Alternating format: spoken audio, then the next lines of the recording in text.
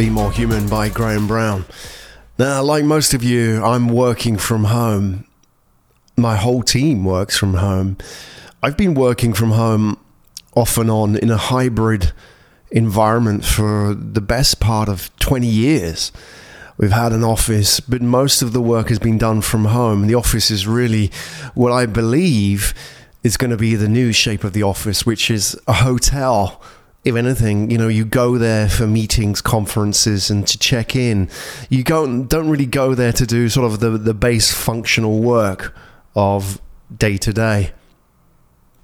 So I've been in that environment for a while, and also have I spent quite a bit of time, a number of years, building a location independent business, which is a business which, as it says on the tin, is independent of its location. So I've run businesses on tropical islands, places like Okinawa, Bali, Phuket, Hawaii, Fiji. As long as you have an internet connection, and importantly, more than having a laptop and internet, you have a mindset that enables you to build a business in that way, then actually what you begin to see is that the office itself isn't the problem that you're trying to address as a business owner, but it's actually a solution. The problem being is, how do we do business effectively?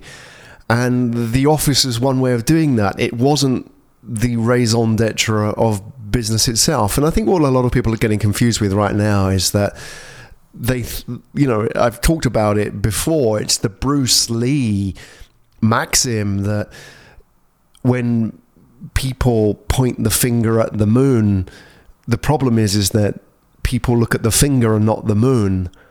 And that's what we're doing now, is that the finger is the office and the moon is the business. And what's happening is we're looking at the finger and saying, that's what we need, when it isn't.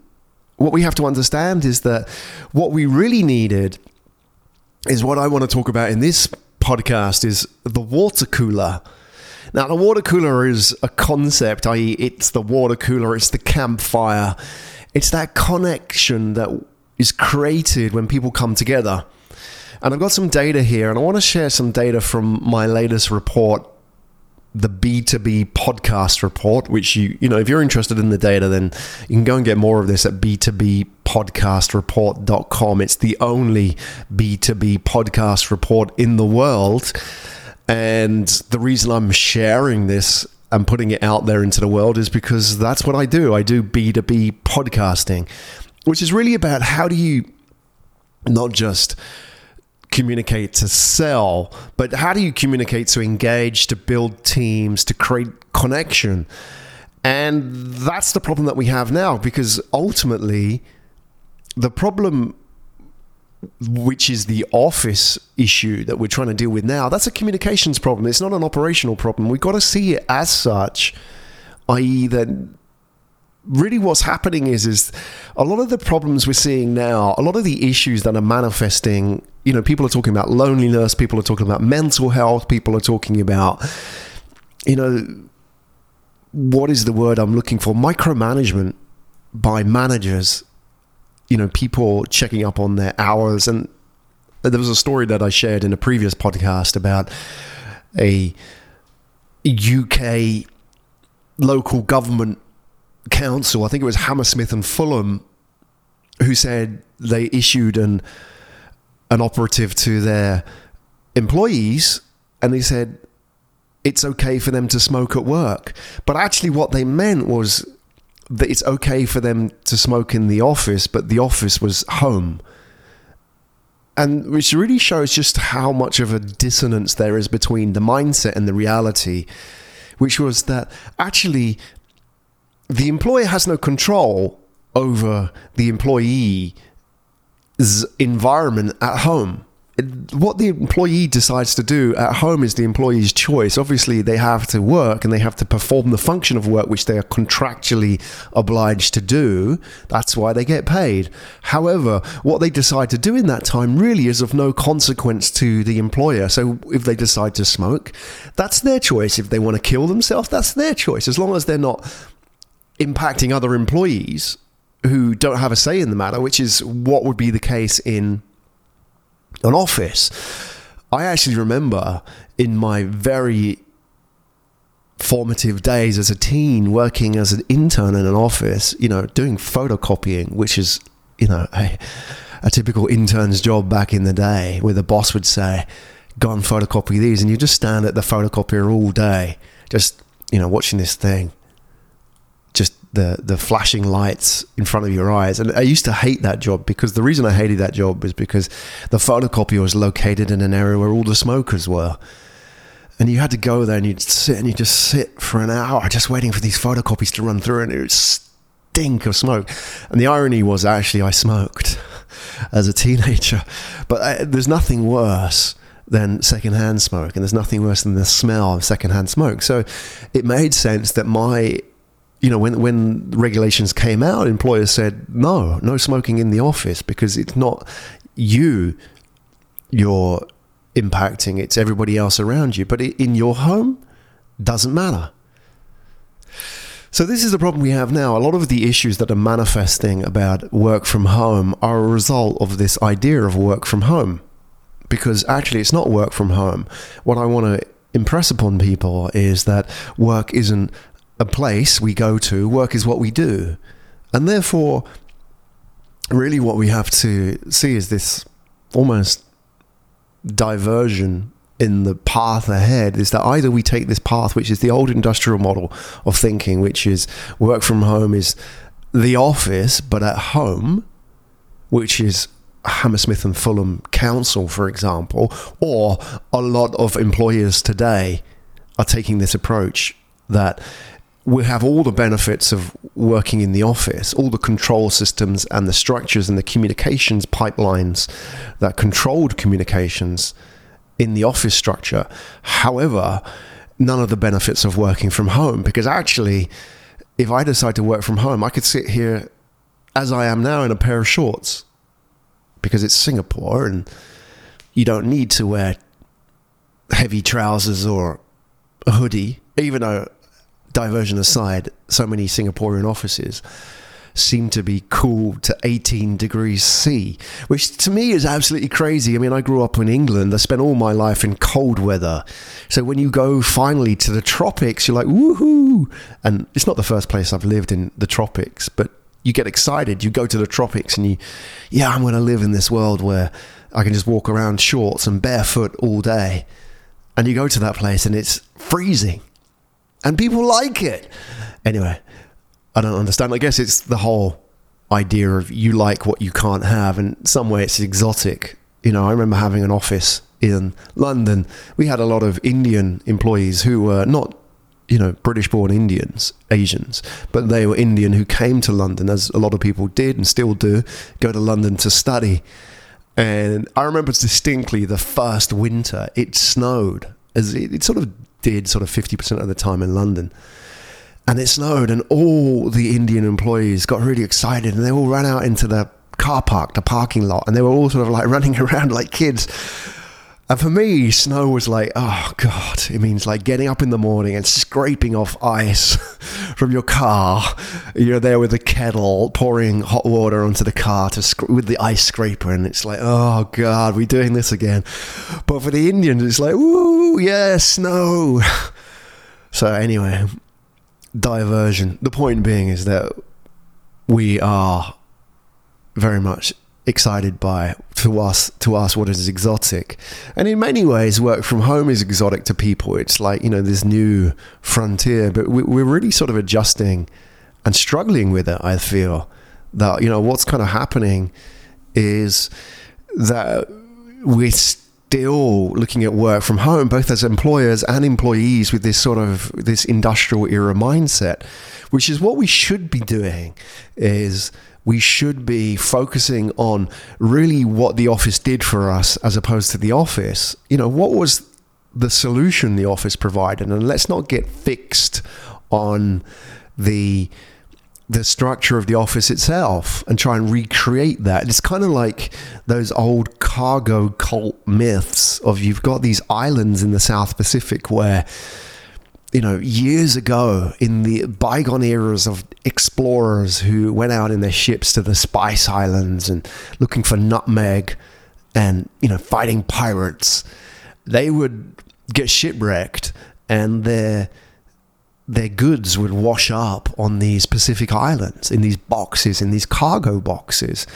And the islanders would find these gifts effectively that had washed up in these boxes, open them up, and then they would find valuable items. They would find gold, or they would find food, but they would consume all these products and just be left with these boxes, all these, it could be a mast from the boat, or in sort of more recent times, an airplane wing, for example, from World War I or World War II, for example. And they would have these sort of disused items. And then what would happen is, as generations progressed, they forgot about what the circumstances of those gifts were. They just kind of remembered very vaguely. And as each generation progressed, what happened was these islanders ended up just with the leftovers, which was this, a discarded item from the ship or a wing from the aircraft. And then what would happen is they would worship these items as opposed to the gifts themselves, what was useful, the food or something, some tool from the ship and so on. And that's, this is the cargo cult phenomenon, which really exists as an apocryphal tale rather than truth. And it does exist. I mean, there are examples of it around the world where effectively people worship the finger rather than the moon. They forget because the moon becomes very, very distant, and they just have the finger. So they're worshipping the icons as opposed to really the meaning. And we have got to that state with The Office. And the meaning, which was the problem which The Office tried to solve, was this connection that it could create. And if you look at the latest data, and there's two surveys that have come out this year. We have the US Work From Home Survey 2020 and the MIT Sloan Survey 2020. And they all talk about loss of social contact when asking people the question, what is the main thing you miss from not working in the office? Number one, 74% of people said they missed social contact and conversations. And then you go down the list, and number two is they said that collaborating with the team was harder. And number three was they missed socializing with colleagues. And number four was they missed the impromptu FaceTime. And I'm not talking about FaceTime. I'm talking about leaning over the office and saying, hey, Graham, do you want to go for a coffee? Or do you want to go and grab lunch now? Or do you want to go later? It's very impromptu.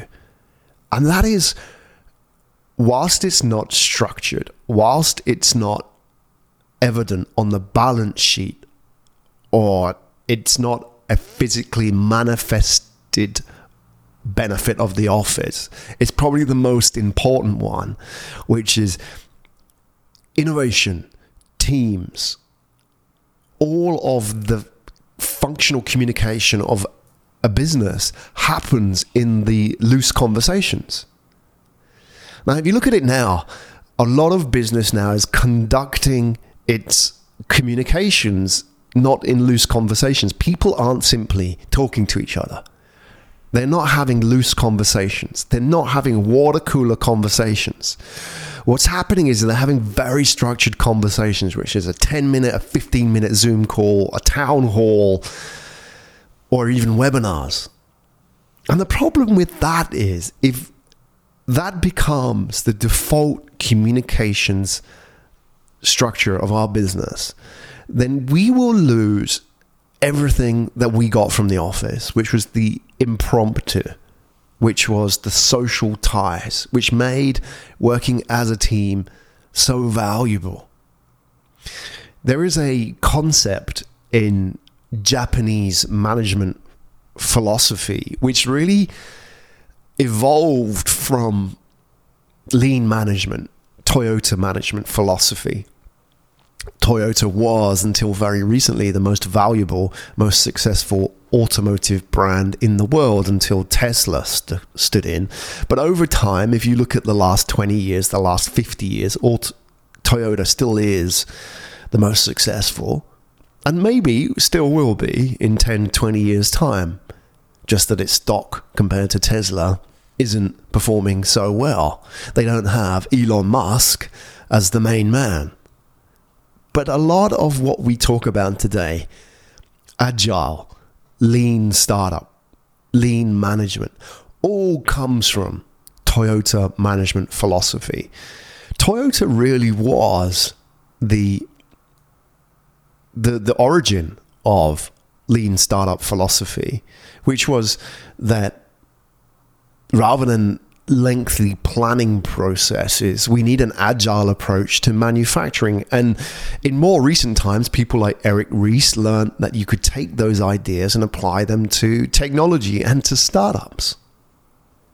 One of the core concepts of Toyota management philosophy is Gemba, a Japanese word which is a sort of a portmanteau of two words, which you'll find a lot of Japanese words are combinations of two words, like Pokemon, as we say in the West. Pokemon is the portmanteau of pocket monster, for example. Not many people know that, but I'll give you that one. Another one I'll throw out there is Godzilla. Actually, it's strange, but the word Godzilla comes from gorilla and Kujilla. Now, Kujilla in Japanese is whale, and gorilla is obviously gorilla. And the story is, if you know anything about Godzilla, is that its parents were a gorilla and a whale. I'm not joking. I don't know how biologically that happened, but that's the story. So hence, take gorilla and Kujilla, and you get Godzilla. Take pocket monster, you get Pokemon. There's a lot of them in that Japanese, and in fact there's a lot more than we realize. But Gemba comes from the two words Genchi Genbutsu. Now, Genchi Genbutsu in Japanese is really only ever used in Toyota philosophy. Genchi Genbutsu means to go and see. What it means is that in the Toyota management philosophy, one of the examples given is of a Toyota manager who is approached by an engineer who's on the factory line, and the engineer says, we have a problem. We have a leaking machine, and therefore we have to stop the line. And so the manager looks at it and says, why is the machine leaking? And the engineer says, well, the seals, the O-rings on the machine aren't fitting properly. And then the manager says, why aren't the O-rings, the seals fitting properly? And the engineer says, well, because the quality of the seals isn't so good. And he says, well, why isn't the quality of the seals so good? And the engineer says, well, because management made a decision 6 months ago to cut back on the procurement process and reduce costs. So what's happened here is, in Toyota philosophy, there's this idea of these loose conversations, which is that you can discover the problem not on initial contact. Because if, for example, if an employee said to you, we've got a problem, then it's a very structured conversation, right? It's a very structured conversation in the sense that they're just telling you what it is. And you can imagine that sort of happens in every Zoom conversation today. You just get one hit. This is what it is. However, in a very unstructured manner, in a very open and trusting environment, loose environment, over a coffee, people can give you insights that wouldn't normally be seen. And therefore, Genchi Genbutsu means really what they adopted and hijacked in the American philosophy in the 1980s was get your boots on. So basically, get your boots on means, in more sort of recent vernacular, management by walking around, which is that you can't understand the problem from sitting in your seat. The whole idea is that you have to get out there and see the problem to understand it. And there are many good examples of this. Apple, for example, is credited being one of the most successful technology companies of all time. But Apple obviously only sort of came back into the fore in the last 10 years, 15 years at most. Obviously, a lot of that has to do with Steve Jobs' return. But key to Steve Jobs' return was the introduction of the Apple Store.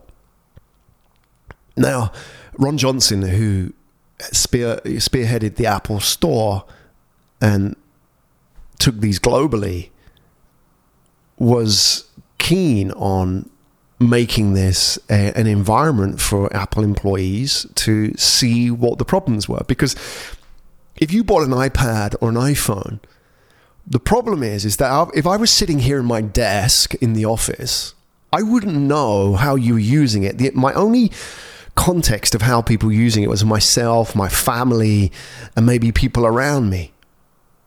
And in many ways, that creates a problem. And for example, it's why many cities like Detroit have been in decline, because, if you worked for General Motors, your wife drove a General Motors or your husband drove a GMC car, and your kids would get them and your neighbors would get them because they also worked in the plant.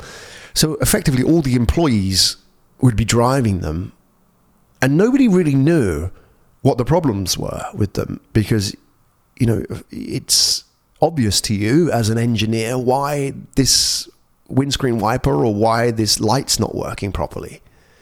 And you could fix it. Or it would be obvious why the seats are shaped in a certain way because your team designed that. However, if you're surrounded by those people all the time, you get that emperor's new clothes problem, which is that nobody is calling it out. Nobody is saying, look, there's the problem. So when Ron Johnson and Steve Jobs designed the Apple Store, that was why they designed it, to bring the insights into the business. So when grandma walked into the Apple Store with an iPad and said, I can't get this to work, and the Apple Genius guy or gal said, okay, let me have a look at it for you. What they were doing is effectively bringing the living rooms and the homes of all their customers into the store. They weren't taking them into the office. They weren't sending them to a chatbot. They weren't sending them to a call center. They were bringing them to a face-to-face meeting, because they knew if they got grandma and the Apple Genius guy together, that the Apple Genius guy could say, okay, I really understand the problem. I can empathize with the problem here. That is Genshi Genbutsu, management by walking around, creating that physical contact, that close contact, that unstructured contact that yields insights. Now, there are many examples of where this has yielded results with global brands, Apple being one. When we talk about Apple, we talk about Apple as an IT company. But the reality is that 63% of US employees work for supporting the Apple Store. So if anything, Apple is a retail company, not an IT company. Think about that. Which means that Apple's success is not the result of software or hardware. It's not necessarily better than the next guys. There are great softwares and hardware competitors out there. What Apple does better is understand the problem. And if you look, for example, at the Apple Genius manual, which is the manual given to those guys and girls that when you walk into the store, the people that come up to you with the black t-shirts and the iPad in their hands and the earpiece, and they say, hi, how can I help you today? And they're not trying to sell you something necessarily. They're just kind of listening to you. They're not sitting behind a cash register, a till. They're there to understand your problem. And the Genius Manual, which was really influenced by many of the sort of early pioneers in Apple. And I think it was, if you've watched the Apple documentary on Netflix with, I'm forgetting his name. You know, the guy who's the actor. I'm lost a little bit here, but I'm trying to remember the name of the guy who plays the number 2. Not Steve Wozniak. Sorry, not Wozniak. It was, you've got Steve Jobs and Woz. And then you've got this third guy that comes in who's got a Finnish name. It's something like Mikko Mikkola. Forgive me, I'm off point here. Anyway, he was like the guy that came from Hewlett and Packard or wherever it was. He came from the large IT company, was a major investor at the early stage. And when he wrote the Apple mission statement, he wrote those words empathy in it. And if you look at the Apple Genius Manual, which really is a training manual for every single one of those employees when you walk into the store, it mentions the word empathy on every single page. If you get a copy of it, it's really interesting as a read. It's not a long manual. I think it's about this empathy, the word empathy written in there 13 times. Empathy, empathy, empathy. And it's to empathize with grandma when she walks into the room, into the store. So they've created, effectively what Apple did was create a space for empathy to happen. And there's a lot of focus now in business about empathy, empathy, empathy. And they're looking at empathy as a skill, which it patently isn't, because empathy is not something that you can learn. Empathy exists naturally in you in the day you are born. Because there are neurons in your brain called mirror neurons, which are elements, parts of your brain which fire and create positive feedback loops when you see somebody doing something similar to you or you connect with somebody. So these mirror neurons and also hormones inside our brain like oxytocin, which are sometimes called the love hormone, are triggered when we create contact with people. It's why when a baby is born, it doesn't know what's happening, but its first instinct, apart from to breathe and to cry, is to reach for its mother. Think about that. That's in us from day one.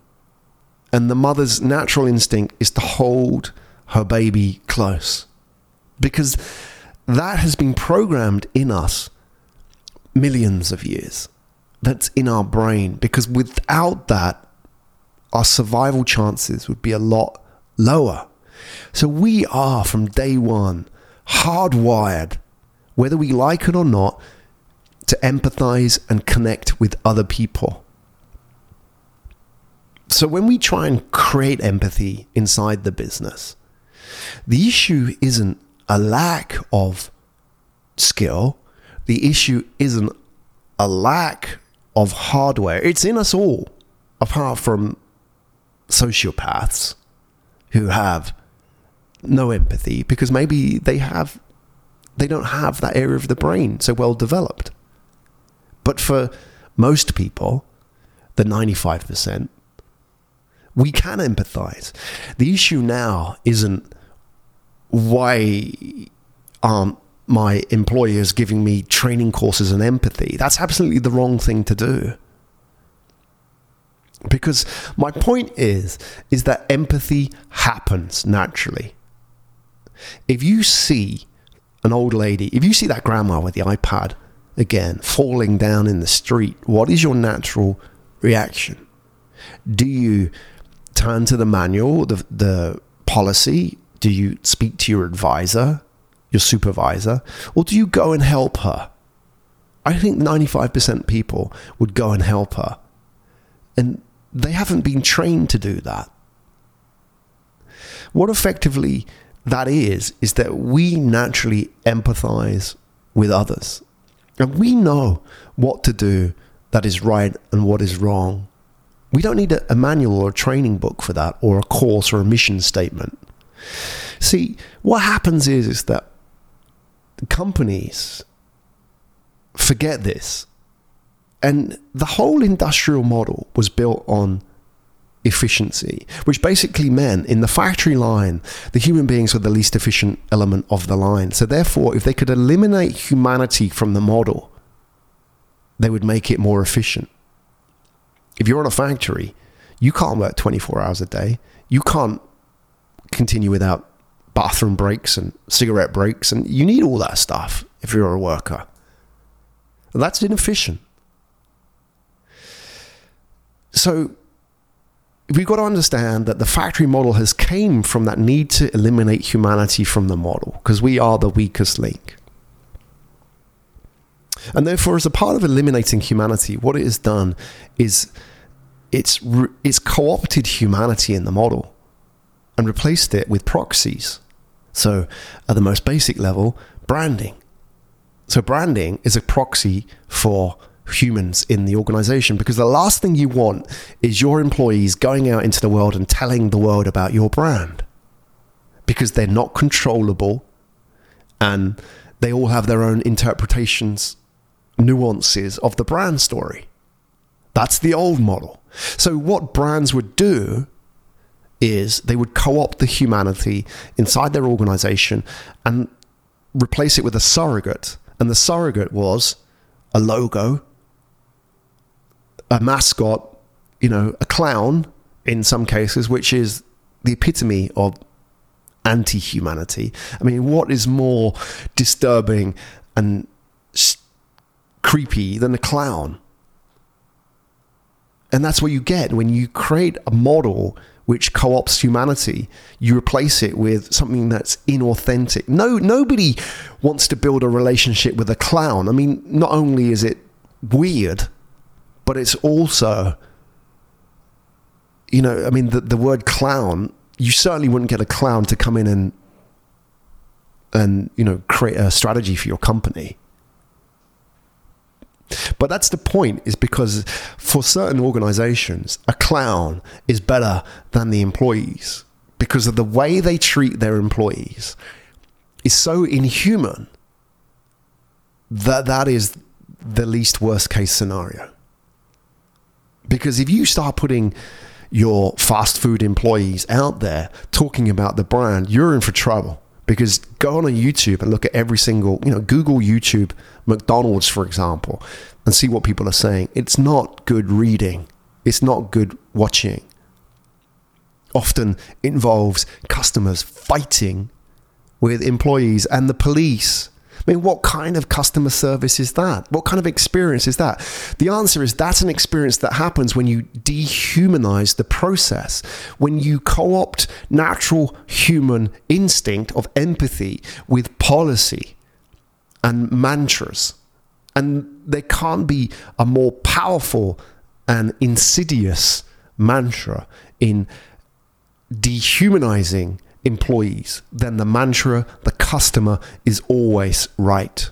Because what that effectively does is imply the employee is always wrong. Because if the customer is always right, it means that the employee can never make a decision about anything. Because whatever decision they make, the customer is always right. The customer throws a 16-ounce soda at the employee, customer's always right. The customer starts shouting at another customer's always right. What decision-making capacity does it give to the employees? None. The opposite is the Apple Genius Manual, which doesn't say the customer is always right. But what it does imply is that the customer's problem is always right. And therefore, you, genius, have to make a decision about that problem. How are you going to fix it? How are you going to solve it? How are you going to listen and provide an answer? Now, so you've got two different versions of how you create engagement and experience. One, which is dehumanized, industrial, co-opted, a proxy for human experience. And one, which is doubling down on what we are already, making us more human, Because when you walk into the Apple store, the first thing you'll notice that differentiates the Apple store from any big box retailer is that the store isn't built around the checkout. The store is built around the frontline staff who talk to you. And that's very different because the structure has changed. Because what Apple have said is like, it's not about the checkout. The checkout is actually pushed into the corner. It's the deepest part of the store. Whereas you walk into a big box retailer, you have to walk through the checkout to get to the store. Think about that. It's a very different structure, it's a very different mindset. And when you walk into a big box retailer and you see all the different sections, no different from Apple Store, you try and talk to somebody. What happens is, and I did this the other day, pre-COVID, I walked into a store. I'm not going to name them, here in Singapore. And I try to ask somebody, like, where are the USB cables? And this guy, when he saw me in the corner of his eye. And as soon as he clocked me, he made a beeline towards the back office to hide. It's almost like customers in their model are problems. Whereas you walk into an Apple store, they come right up to you. Hi, how are you doing today? How can I help you? It's very different.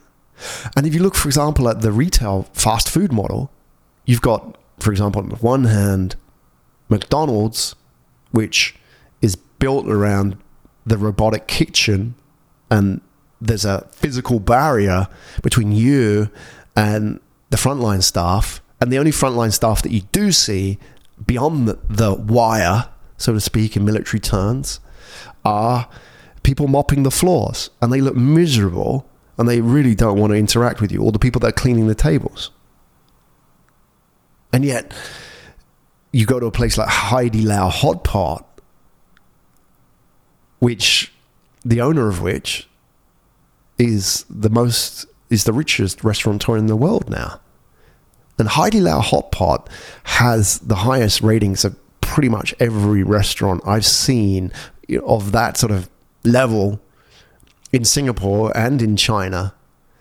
And the reason why Haidilao Hot Pot is so successful is because they re-engineered the model around frontline. You know, in a traditional kitchen, the seat of power is the kitchen. Sorry, in the traditional restaurant, the seat of power is the kitchen, the chef. And therefore, if you have that model, frontline isn't where decisions are made. The chef is calling out decisions, like Gordon Ramsay style, barking out decisions, and people are saying, yes, chef. And in McDonald's, it's similar. The machines are barking out decisions and people are just delivering them. The low end. But in Haidilao, it's the other way around. The chefs are robots cooking the food, but all the investment in manpower is frontline, beyond the wire. So you've got all these serving staff who are doing like noodle dances and singing happy birthday and entertaining people and painting people's nails, seriously, in the front line. Because that's where the experience happens. It's not built around the office model. It's not built around the back office. And the point being now is that this is key to work from home and rethinking how we do it. Because we're facing this similar problem, which is you've got on the one hand this model which is dictated to by the physical nature of the business, which is the physical office model. Because we have a physical office model, we have to do things like this. But what Haidilao have done, or what Apple have done, and what we need to do is to say, let's not think about the office as the problem itself. The office is just one way of solving the problem, the physical office. So let's not think about work from office, but at home. Let's think about work, not as a place, but as what we do. So we have to approach work today, not as McDonald's, but we have to approach it as Apple and Heidi Lau, which is saying, what is the problem we're trying to solve here, guys? Nobody is asking that question. People aren't saying, what is the problem that the office solves?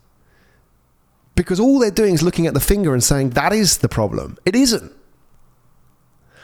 The problem is, how do you compete? And when the rules of the game are about efficiency, the factory model, the best way of competing is to pool all your resources in one place. A silo. That makes it more efficient. General Electric, for example, has 1,200 lawyers in its legal department. In an office. Imagine that. That is efficient because you can put in legal secretaries in there. You can put in all different kinds of processes and operations specific to lawyers. And yet, if I need a lawyer now, just as I did the other day, I don't need to go to a law firm. I contact Asia Law Network, and for 49 Sing dollars, I can speak to a lawyer for 15 minutes. I don't have to hire her law firm.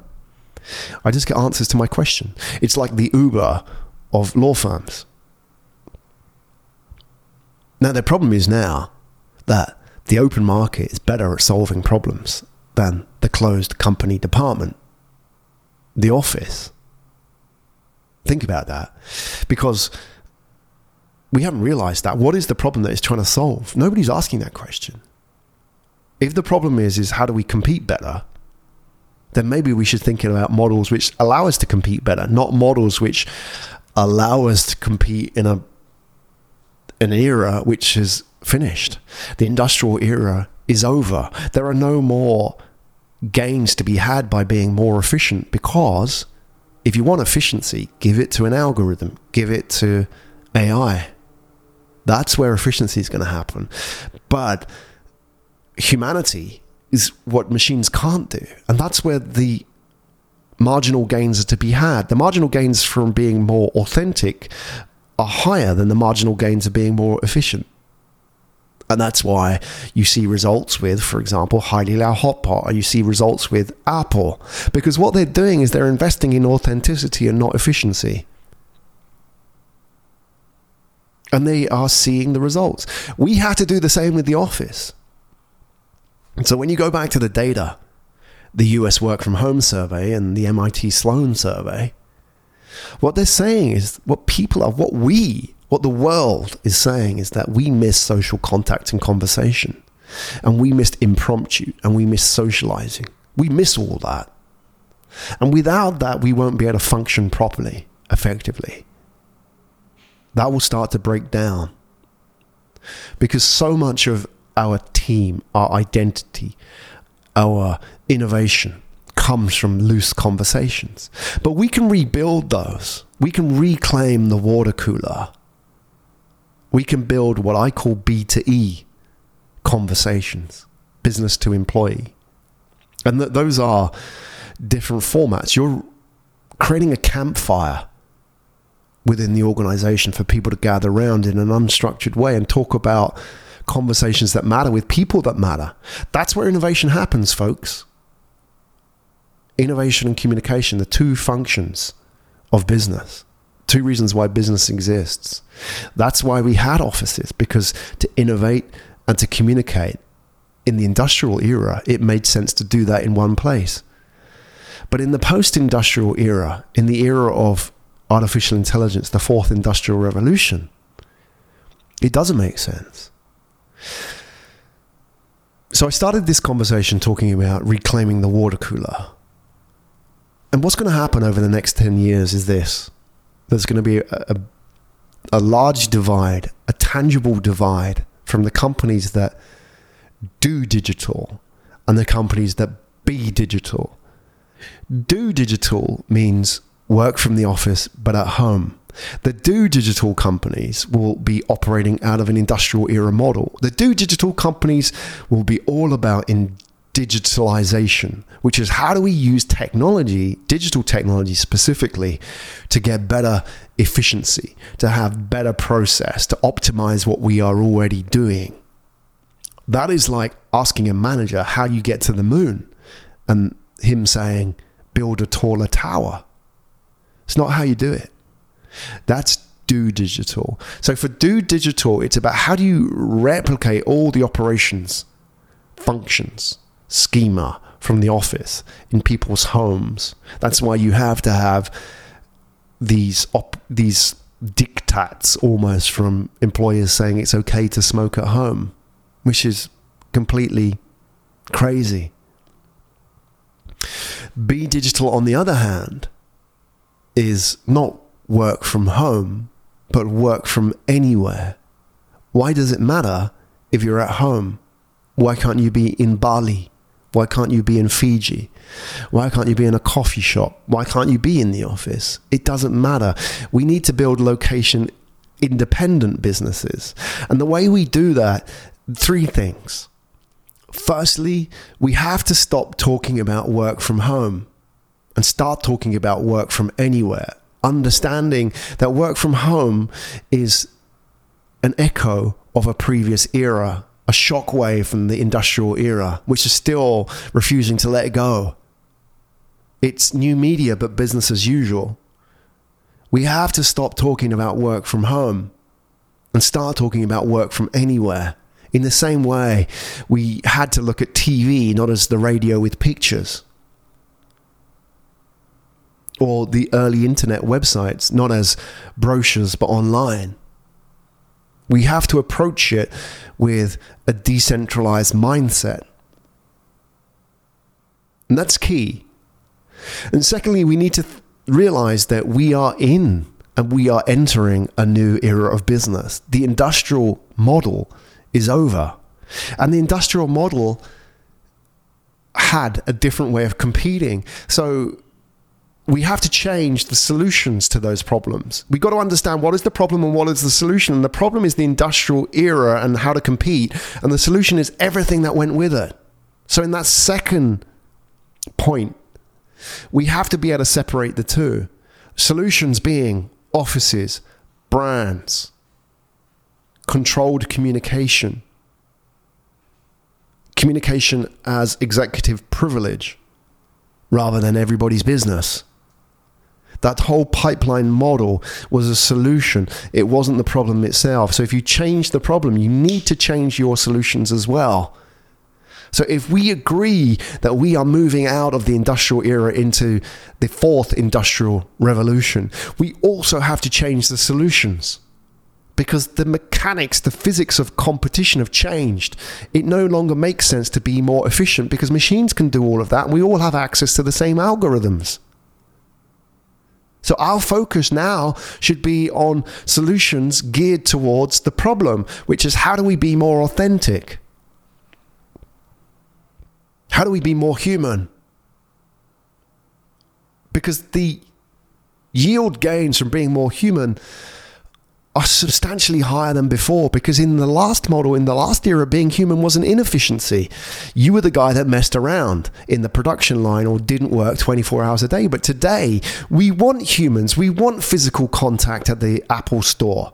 We want to be entertained at Heidi Lau Hotbot, that moment where it can all go wrong on a live entertainment.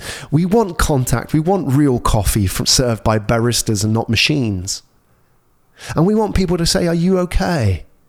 Hold our hands, or the emotional handshakes we get from impromptu conversations. We want all that, and it's more valuable than ever. We want CEOs to say, not dear customer, but hi, signed by Love Tony from Tony Fernandez, CEO of AirAsia, for example. Not dear customer, signed the CEO. We don't want that.